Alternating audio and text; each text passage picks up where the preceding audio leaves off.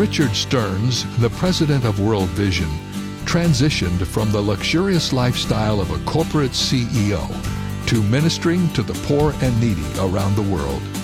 In his book, The Hole in Our Gospel, he gives lavish praise to his wife, Renee, for her partnership in their marriage and ministry. About Renee, he writes, "She is the gift God gave me, that I might become the man He desired me to be."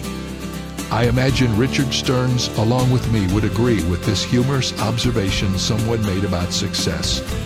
Women are rarely as successful as men because they have no wives to advise them. This is David Jeremiah encouraging you to get on the road to new life.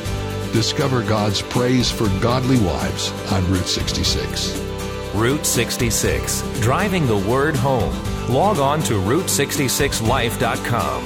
Start your journey home today.